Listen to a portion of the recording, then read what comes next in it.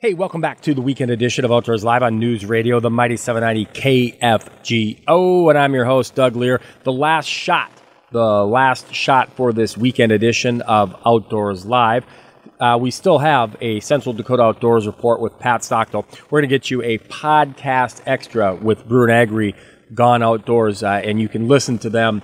You listen to Brewer and Agri Gone Outdoors on Saturday mornings at 11 a.m. We know not everybody can listen to them on Saturday mornings. We know not everybody can listen to a podcast, so we break out a podcast extra for you each and every weekend. Before we do that, let's get you a Central Dakota Outdoors report with Pat Stockdale. You read her work in Dakota Country Magazine. She is an award-winning outdoors communicator, and she connects with the people and the places, the bait shops, the gas stations, the motels, the resorts, the guides, to give us a better idea of where people are going, what they're doing, what they're finding outdoors. Well, Pat, what's cooking outdoors this week? Thanks, Doug. Well, in checking elsewhere around North Dakota, anglers continue enjoying success on Devil's Lake, although it seems smaller fish are showing up more often than larger walleye. Work the weed beds with slip bobbers, moving out to as deep as 25 feet, using bottom bouncers and night crawlers, or crankbaits for larger fish. Minnewacan Flats and Howards Bay are garnering a lot of attention. Generally, success probably slowed a little because of weather fronts and warm temperatures, but it's still fair. Perch are probably an angler's best bet on Lake Ashtabula. Farther west, Lake Sakakawea remains fair to good, although it too probably slowed a tad bit.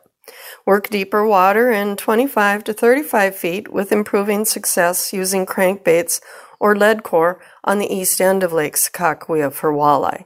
Try Douglas Bay towards the west, and it seems the slower reports are from the east end areas like probably Stanky Bay. The Van Hook Arm is still producing fish, although it too isn't quite as fast and furious as it was earlier, and larger walleye are still coming from the southern end of the arm. But the west end of Lake Sakakawea is now seeing better activity, and anglers will also want to work from Pick City to the west along the south shore for walleye. One thing that's happening with a bit more regularity is an increase in salmon anglers and salmon numbers along the south shore by the dam. Work east towards Government Bay over towards Deadman's Bay. This is the time of the year when salmon anglers could expect to see improving numbers, usually, but not always. Even so, it is starting to pick up a little bit. Work deeper for walleye in Lake Audubon in 30-plus feet, but the bite's inconsistent, and most anglers continue focusing on the big water of Sakakawea. The Missouri River tail race remains slow for walleye, but there's some nice catfish success during the day from boats. And the night bite from the rocks slowed for walleye. And finally, swan applications are now available, and while the deadline isn't until August 15th, don't procrastinate too long. Time out, make that August 17th. Appreciate that report. That is Pat Stockdale, and she is an award-winning outdoors communicator. Again, read her work in Dakota Country Magazine and various other publications across the Midwest. Right now, it's time to get you that podcast extra from Scotty Brewer and Kyle Agri. You hear Brewer and Agri Gone Outdoors at 11 o'clock on Saturday morning. Not everybody can listen then, and not everybody can check out their podcast. So here is a podcast extra from Scotty Brewer and Kyle Agri. Scott McIntoon, he is with the Minnesota DNR.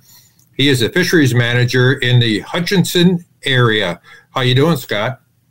I'm doing well. Thanks for having me on this morning. You know, I've been following you on social media, and you are out there doing all kinds of things in the outdoors. You not only is it your career, but it's also your hobby, and it's really fun to watch. So kudos to that, which kind of led us to this interview. We've been chatting for a while about, you know, what we could talk about, because you have so much experience at numerous different things. And, you know, just so our listeners know, I had a question here the other day about how holding large fish, the best way to hold large fish. So I asked you about it, and you gave me a great answer. And I figured, well, let's talk about that for a little bit. You know, it seems like I've been seeing a lot of my social media friends, and even in our boat this year, we've caught more larger fish of all kinds of different species than what we normally do, which is great, you know, which is a great problem to have. But, you know, how do you hold them? How do you generally we want to let these fish go. What's the best way to treat these fish to make sure that, a day after we let them go, they're going to be in just as good a shape as when we caught them? So let's start out with some of the basics. If we catch a big fish, we get it up to the top of the water, what's the first thing we should do?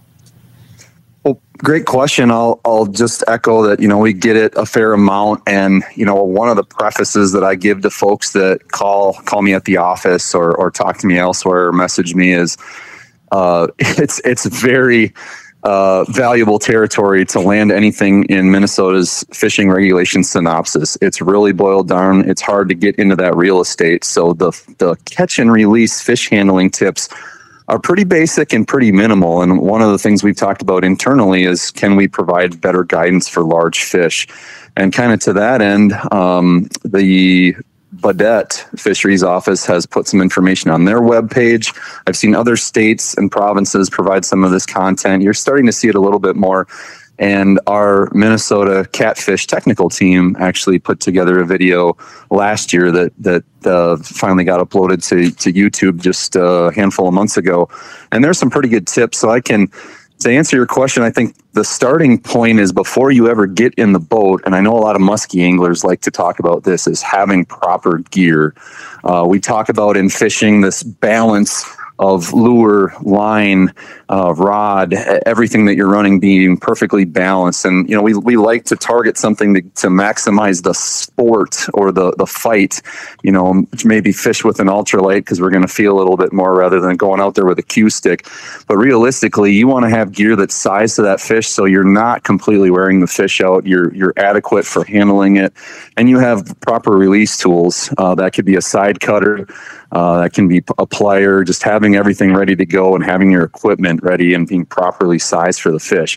Once you do hook up with that fish of a lifetime, there's a few other tips that go with that. The biggest one is minimizing handling time and keeping that fish in the water for the greatest extent possible. Any hooking mortality studies that are done are really paying attention to that handling time. The longer that you handle the fish, out of sight of the water, kind of the more detrimental it is, right? And obviously the deeper the fish is hooked, the more injurious that it can be. So keep that fish in the water, minimize the handling time. That means for a lot of folks with real big fish is keeping that net in the water, trying to unhook from there and just being as quick as possible with measurements and photos. So that's the biggest takeaway. Wet hands is a big one. I know Trout Unlimited is really pushing this keep them wet movement. You see it on social media. The idea being keep those fish wet as long as possible. Wet your hands, put on a pair of wet gloves. A lot of folks don't realize how critically important that fish's slime coat is. That slime coat is not only allowing that fish to move quickly and easily through the water, right? It aids in locomotion, but it's also its protective coating for both bacterial and fungal infections. And it's it's a defense mechanism for being grabbed a hold of by something. So it serves a lot of purposes. We want to keep that slime coat intact. So by wetting our hands, not dropping them on the carpet in our boat or handling them with dry hands or dropping them on the riverbank where they can get all dirty, that's going to protect that slime coat. And then kind of the final piece is holding that fish properly. And especially where the root of this question came from is the idea that we want to avoid those vertical holds and make sure we're going with horizontal holds. If you're doing vertical, you can put stress on the jaws. You can kind of compress those internal organs, mess around with the connective tissue. Just think for a minute about those big fish. The bigger they get, they stop growing, east and west, and they start growing more north and south, kind of like people, right? We start getting those beer bellies. Well, if you think about how dense the medium of water is, it's helping hold up and support that fish. We take them out of that dense medium into the air, and there's a lot of sag there. That can be really difficult for fish, and that's something you're seeing probably more study of and coming out in the literature, but that stress that is put on internal organs and connective tissue. The last kind of one I'll throw in there is, have that camera ready to take that picture as quickly as possible. And when you're releasing this fish, I've had this question come up a few times.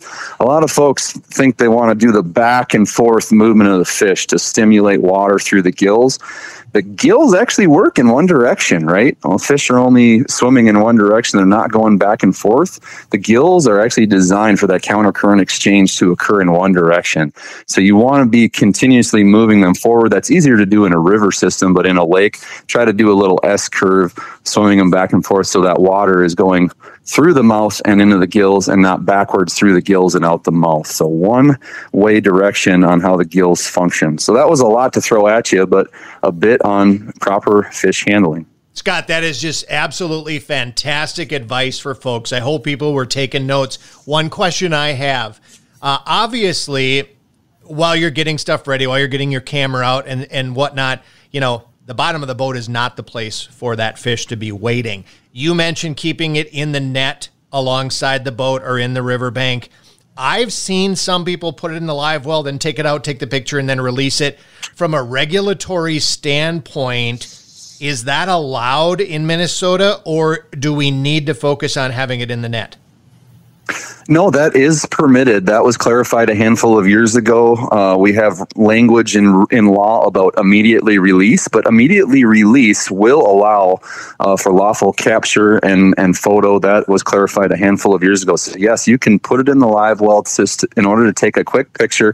Obviously, if enforcement is following you and they see you, they're going to want to see you move quickly and get that photo and not retain it for too long. It's not a get out of jail free card, but move quickly and get a picture of that fish, have that camera dialed up, have something ready to go to get it done. And I'll just throw it out there that catch, photo, release works. There's a heck of a lot of evidence out there that fish is, as Lee Wolf once said, game fish is too valuable to be caught once. And we've got a lot of great evidence of a lot of different species from unique markings on fish where they've been caught time and time again, that we know that catch and release works.